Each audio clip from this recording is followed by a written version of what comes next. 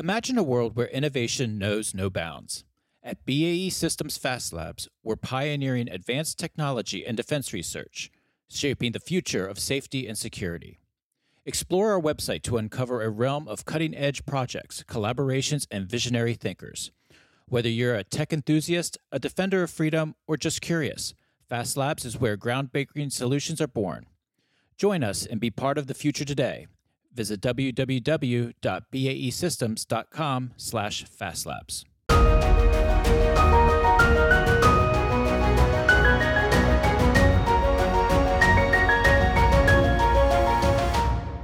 Welcome to From the Crow's Nest, a podcast on electromagnetic spectrum operations, or EMSO. I'm your host, Ken Miller, Director of Advocacy and Outreach for the Association of Old Crows.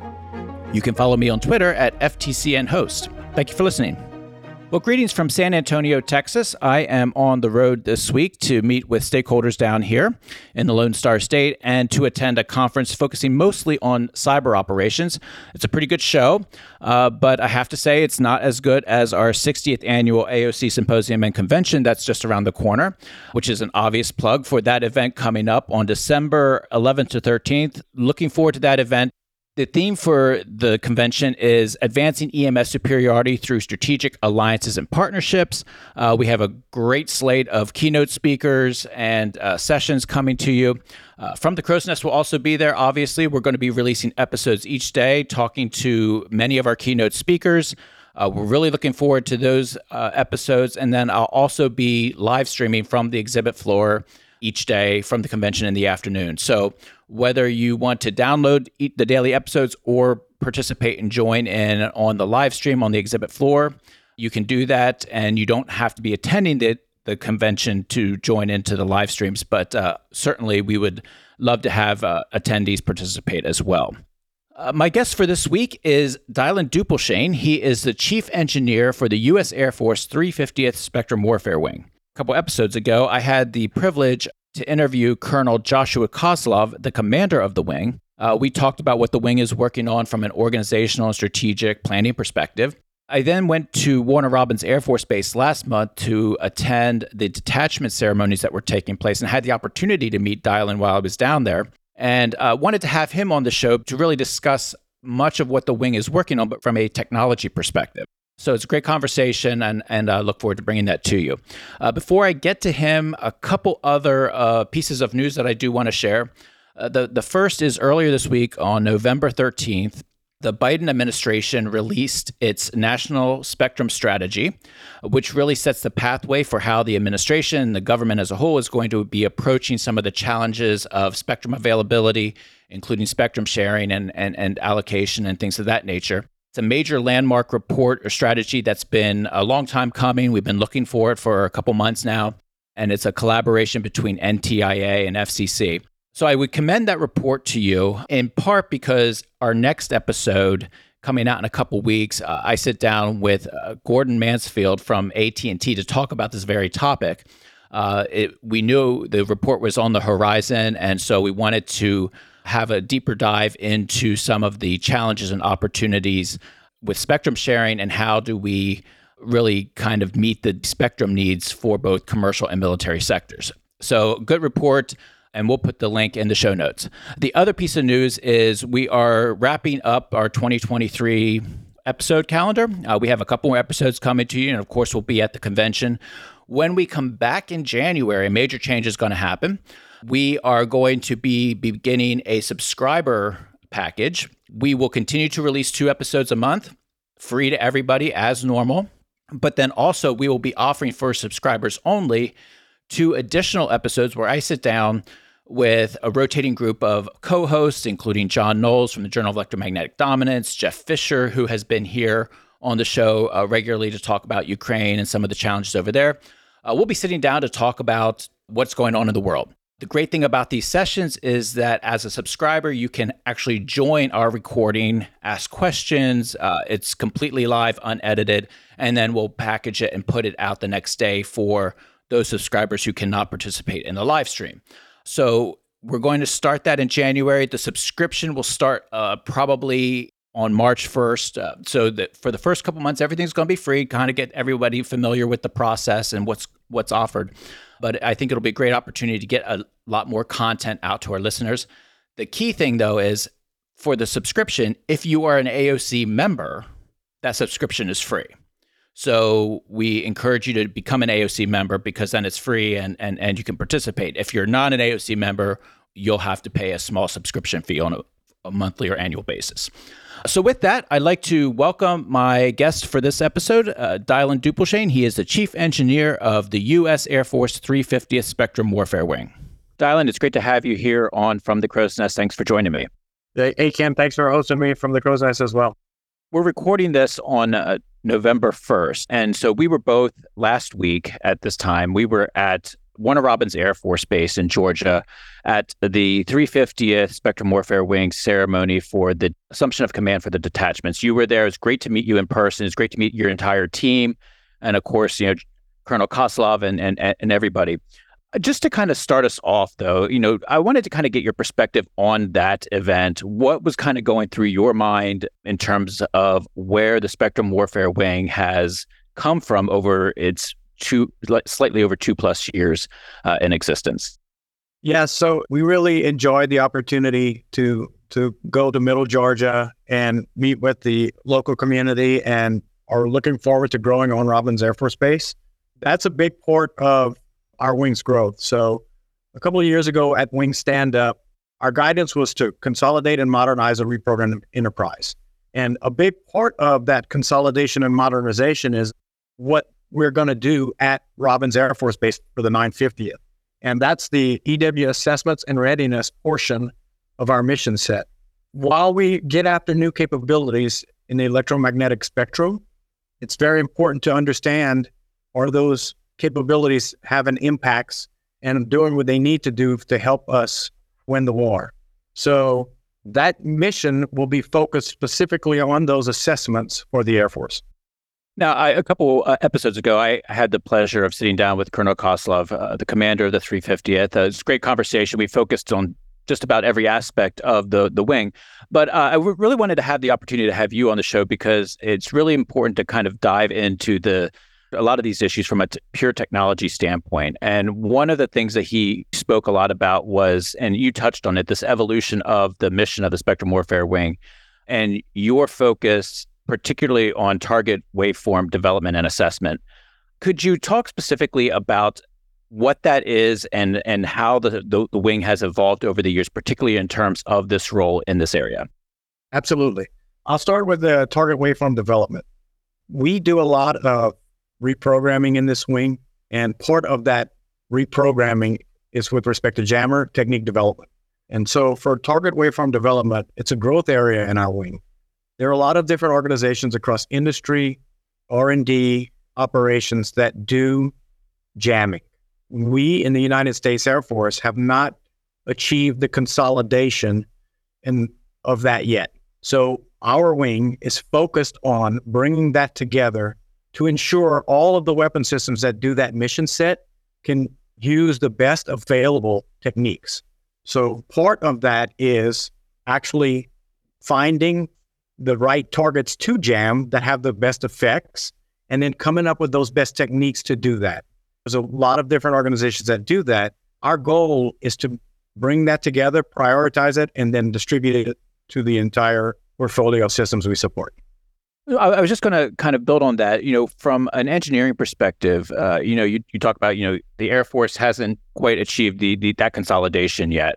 In some ways, you might be saying you're trying to catch up a little bit, but from a threat perspective that's out there, how hard is it to keep up with this fast evolving threat technology that's out there? I mean, it's one thing to say, yeah, we're going to consolidate, but how do you keep up with that on a day-to-day basis? The threat's changing, and we do have different approaches to come up with techniques that can be effective. And we're in development and requirements generation for better jammers and better systems that can counter these threats. We also have to work with what we got in our portfolio today.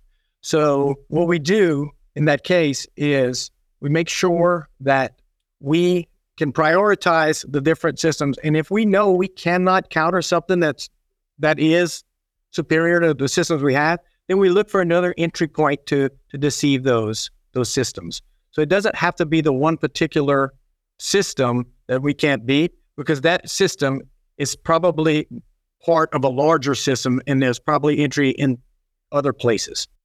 I think that's a really interesting point, because a lot of times when we talk about advanced technology, we tend to focus our energy right on the new bright shiny object that's on the horizon that we can chase. But the fact is that across the services, we have many legacy systems out there that are going to continue to do the mission for decades. And being able to understand how those legacy systems come together and work with some of the new technology and what, like you mentioned, those other entry points into the thread, I think is a really excellent perspective. Can you provide some of the insight into some of the key milestones in the development of this target waveform development and assessment as you're moving forward? Absolutely. So in addition to the actual technical work of jamming and technique development, we are organizationally posturing with the wing. So we're getting after the mission, but in addition to that, during wing stand-up, you have to set the organization on a path for success. So we're adding and posturing these units to do that mission specifically. Today, the different teams that develop waveforms for their EW systems, they're in different squadrons. We're going to consolidate that into one of our squadrons to make sure that we can then distribute it across all of our platforms we support.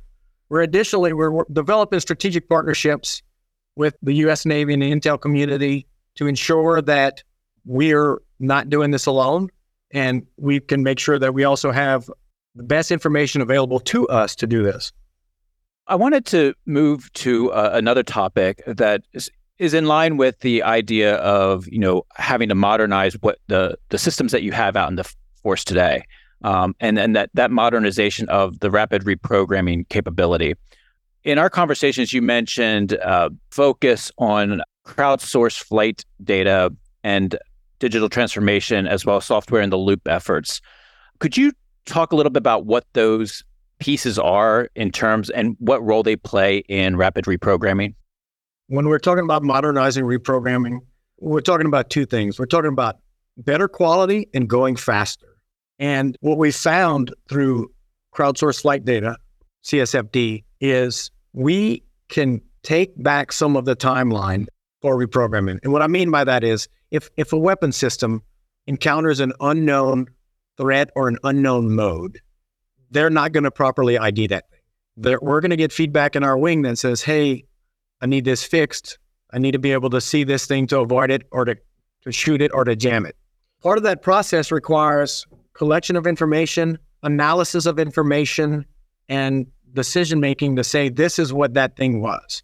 That's a big intel community function.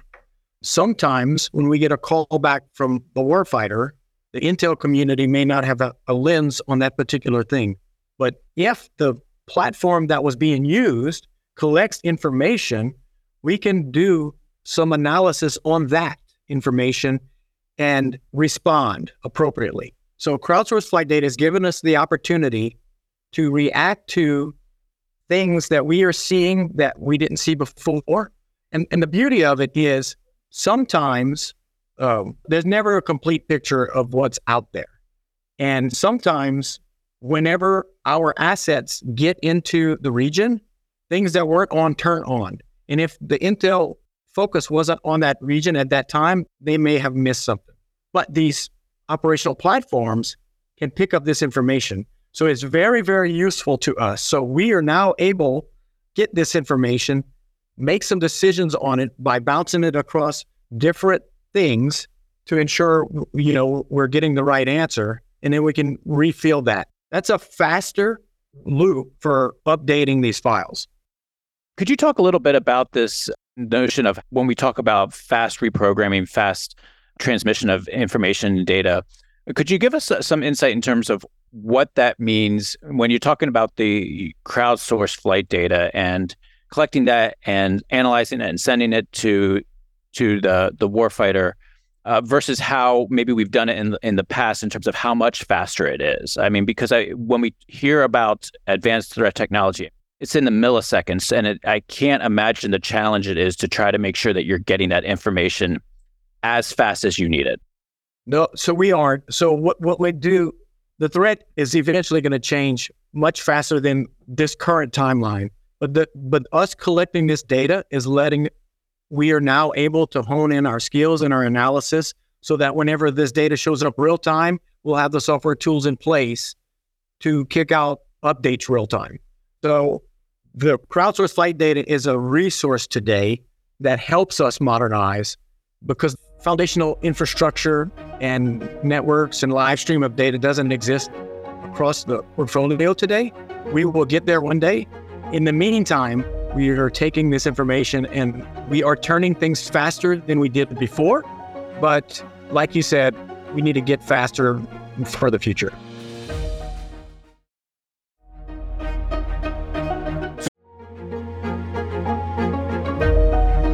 Hello, everyone. I want to take a short break to thank BAE Systems Fast Labs for the continued support for our From the Crow's Nest podcast. I am pleased to be here today with Bill Watson, Chief Scientist at BAE Systems Fast Labs. Bill, it's great to be here with you. Now, BAE Systems Fast Labs is BAE Systems Research and Development and Production Organization. Can you tell us a little bit about Fast Labs as well as your background? Yes, and thank you for having me. BAE Systems Fast Labs is dedicated to innovating disruptive next-generation solutions for the critical defense and intelligence challenges. Of course, electronic warfare is one of our key focus areas, but in addition to that, we also do research in autonomy and AI, sensing and response, advanced microelectronics, communications, and navigation. I've been working in the RF, that is radio frequency research community, for over 20 years, a short time in the United States Air Force, followed by specific research and development. My work in the last 20 years has been singularly focused on DARPA research, and within the last 10 years at BAE Systems Fast Labs specifically. Technology we work on spans sensor processing to high-level sense making, up to tactical and operational level autonomy and decision-making support. And one of the key differentiators about BAE Fast Labs is the research that we do is intended to find its way to benefit the warfighter. This has been an important topic through many of our recent episodes here on From the Crow's Nest. Can you talk a little bit more about that technology? And for our audience, how does it change or affect our EW capabilities that we're trying to field? In our work with leading DoD customers like DARPA or AFRL, we focus on developing technologies that will advance future solutions, from overcoming today's challenges to developing technologies never before thought to be possible. We then transition our technology to fieldable products to benefit our warfighters through partnership with BAE Systems Electronic Systems product lines. As a specific example, I thought I'd use a movie you may or may not be familiar with. It was called Battle Los Angeles. It was from 2011. And in that movie, aliens had invaded. And what the characters in the movie found is that whenever they keyed their microphones on their radios, they could be easily geolocated and targeted. What the movie presented as science fiction for us is, in fact, science fact. This is the type of technology that we work on and exists today, where the physics meets the real world. This sounds like absolutely fascinating work. What is the next area that you see for research and development? And if anyone is interested in learning more, how can they reach out to you? Well, we can't say too much because of the sensitivity of our work, classification levels. But in Fast Labs, we are always working on the future state. No matter what the future threats are, we will continue to focus on solving the hardest problems to benefit the warfighter. If you're interested in more information about Fast Labs, you can connect with us on our website at baesystems.com/fastlabs. Well, thank you, Bill, for joining me here on From the Crow's Nest. And now it's time to get back to our show. So I wanted to touch quickly on another aspect of this. It's the acronym CITL, Software in the Loop, and how that specifically works with the crowdsourced flight data and some of the other efforts that you're working on with rapid reprogramming. So software in the loop, today, when you think about reprogramming, part of reprogramming is test. Did we reprogram correctly? If you were to come to the Spectrum Warfare Wing and tour our spaces, what you'll find is we have large signal generators and we have the aircraft hardware, and we stimulate that, and that's how we test our systems. RF signal generation, and then did the LRU or did the electronic warfare box in the jet respond appropriately? With 70 different systems we support, and all of the systems that are coming down the pipe we can't continue to buy that model for verification and validation. We need software models of these hardware systems, and that way the lab could equal a server rack, not a large building with a lot of equipment. And if we do that, our support to these labs is easier. We can do things faster. A model can be tested with way more iterations. We're working with acquisition to ensure that future systems that come down have software models that are validated to represent the hardware versus sending us actual aircraft hardware. Another piece of the puzzle that we talked about last week was, it's another acronym. I think it's Agile Integrated Reprogramming. So the acronym is AIR. Could you talk about how that fits into this puzzle with crowdsourced flight data and software in the loop? Absolutely. The AIR process, you can think of it like, if you know the EWAR process, electromagnetic warfare integrated reprogramming, it's basically the Intel community and the operational reprogramming community process to create mission data files. Typically, what you see is the requirements for these weapon systems to go into an AOR, that entire process, what things will they encounter, how do I best mechanize these files, that's the EWAR process. When we're talking about AIR, we're talking about the quick reaction to shorten that normal process. So if we have, for example, if we have an F-35 that's going to Southwest Asia, we're going to prepare that thing. When it gets there, though, it's going to encounter things we didn't know. So AIR is a way that we rapidly respond to that changing environment. So CSFD is the collection of information to help us update these files. The Agile Integrated Reprogramming is a way we describe the process to go faster in a quick reaction sense. One of the hats that I wear for the AOC is I have to go through the defense budget. And it's always interesting because when you go through the budget documentation, there's so many buzzwords that fly around. And those buzzwords, have a purpose. But one of the buzzwords that seems to show up all the time is cognitive. And in EW, it's the same thing. We talk about cognitive EW all the time. And then we usually stop with our explanation of it. Well, it's, artificial intelligence and machine learning.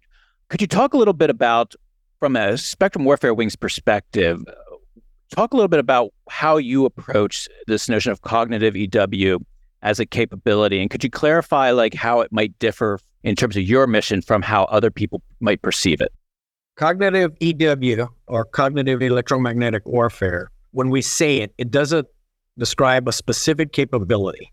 So electromagnetic warfare can be broken down into electromagnetic warfare support, electromagnetic attack, or electromagnetic protection. With respect to the Spectrum Warfare Wing, we focus specifically on the support and the attack piece, not the protection piece. So when I hear cognitive EW, the Spectrum Warfare Wing is doing the ES and the EA functions. But that still doesn't tell me anything about a capability. So we know that machine learning, automation, artificial intelligence can help us make decisions to go faster.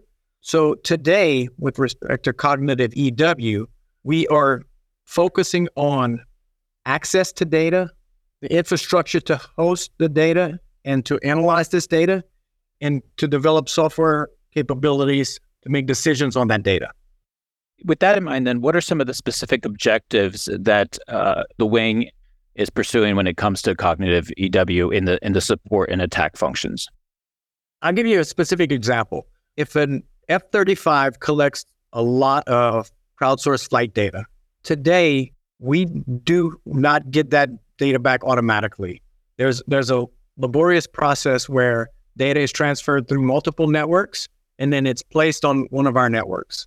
We also do not have the software tools in place that can comb through all of this data to find the anomalies. We rely on feedback from the operational community. So what we're talking about is, for cognitive EW, in that sense, we need machine learning and artificial intelligence tools to help us find these anomalies. And so we're partnering with industry and R&D organizations to help us with that. One of the themes that we've been talking about here in this conversation, as well as when I had Colonel Kosloff on the show, is obviously the pace of the fight. From an engineering perspective, as the chief engineer, when you're talking about, kind of staying on the forefront of cognitive EW, what are some of the opportunities on the horizon that you see that either keep you up at night or just really excite you about the possibilities that are at our fingertips in this capability? I think that the CSFD aspect of this has been really eye-opening for us. We have seen that we can do things faster with higher quality with this data. There's other uses of this data that, for example, future sensor development and the way we can jam things based on the way things transmit. So the collection of this information has been really enlightening to us. We are starting to share those collects with other communities, acquisition, R&D, and industry to ensure that everyone can continue to analyze through machine learning or artificial intelligence to find new ways to create new capabilities. To stay at the forefront, though, fundamentally, we need to invest in the infrastructure and we need to invest in the infrastructure to be able to host and process cognitive capabilities. So today, there are many examples of machine learning algorithms or artificial intelligence. But in the Air Force, our weapon systems that are fielded today may not have been designed to host those types of things. So what we're doing today to stay at the forefront is in our own networks, we are modernizing our infrastructure to host these types of things, to mature these types of things, so that when they go on board or at the edge, we started maturing these algorithms. You mentioned, the role of industry, and obviously in your position, you have to engage industry a lot. You mentioned the important role that industry plays in this, and as chief engineer, you obviously have to engage industry regularly. What are some of the things that you need from industry moving forward? What are some of the things that they can do to help you achieve some of the goals that you've set forth here in our conversation? Okay, we meet with a lot of industry partners, and there's a lot of good technology out there. What we try to do when we meet with them is the hard part for us is the data that we use today. It lives on classified systems, and we struggle with the ability to remove it from those systems, to downgrade it. And if we do downgrade it, removing some of the important information from that data. So we focus a lot actually on the ability to work with industry by asking them to be part of our team, be part of our workspaces, and bring their technologies to us and work together versus contracting out a request for software tools to be delivered or stuff like that. We've talked a lot about the role of technology. As chief engineer, you have to work with a lot of people as well. Workforce has always been kind of an issue that has slowed the evolution of a lot of electromagnetic warfare capabilities over the years across the services. We know we need the people, but we just don't have enough people out there. Could you talk about that challenge from the wing's perspective, and what are some of the things that you are focused on as chief engineer to make sure that we fill all the civilian workforce that we need to accomplish the mission? Again, the stand-up of the Spectrum Warfare Wing came with lots of civilian billets. And we knew that going from status quo to filling a bunch of billets was going to require some strategy on our part. In-house, we developed something called the Crow College, and what that does is it's basically a professional development program that we are allowing our workforce to develop. And what we've done is we marketed it across our workforce, our current workforce. And kicking it off, we're basically allowing them to develop their skills for leadership, communications, critical thinking, innovative teaming, professional competencies, and project management. So that's just internal. But what we're doing also is when we are recruiting individuals, we've done, over the past year, we've been to 15 colleges, and we have 2 more in the next couple of weeks. We are able to describe these things that we are putting in place in our wing to entice the recruits to come this way. We're also describing our mission set and the impact to the warfighter. That's always an important selling point for us is if you work for us, you're going to have an immediate impact to the warfighter. We do our best with incentives. So if there's opportunities to sweeten the pot, I guess, we try to do that when we can. But through these civilian professional development programs we're setting up and through significant recruiting events, that's how we're tackling the problem. And so last question, I know that you have a busy schedule. I really appreciate you taking time to join me, but just wanted to touch base on one other topic, partnerships and collaborations around the world. Yeah, the AOC 60th International Symposium Convention is right around the corner.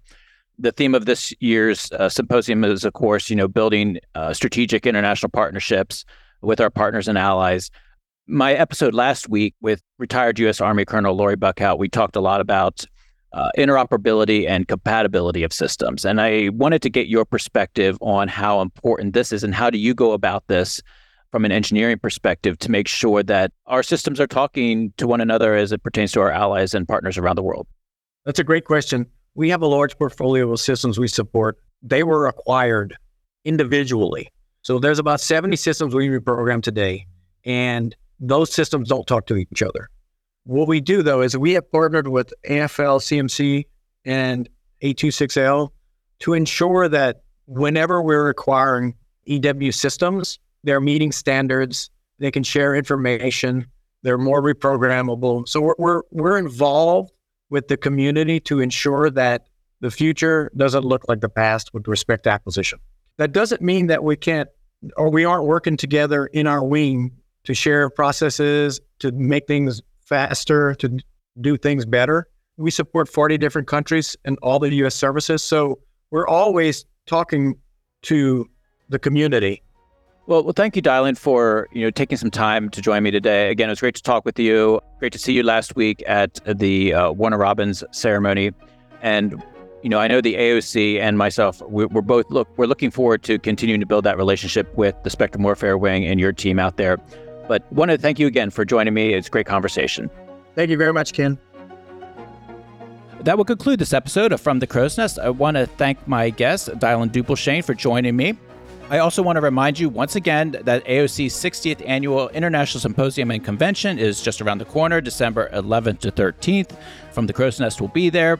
Looking forward to releasing episodes, interviewing many of our keynote speakers throughout the week. Also, don't forget to review, share, and subscribe to this podcast. We always enjoy hearing from our listeners, so please take some time to let us know how we're doing. That's it for today. Again, you can follow me on Twitter at FTCNHost. Thank you for listening.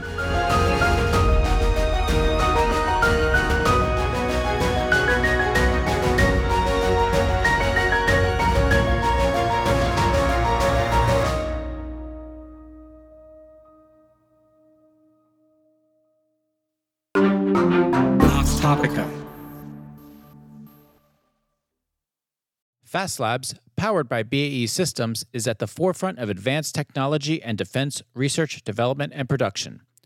They're pushing boundaries, breaking barriers, and innovating for a safer world.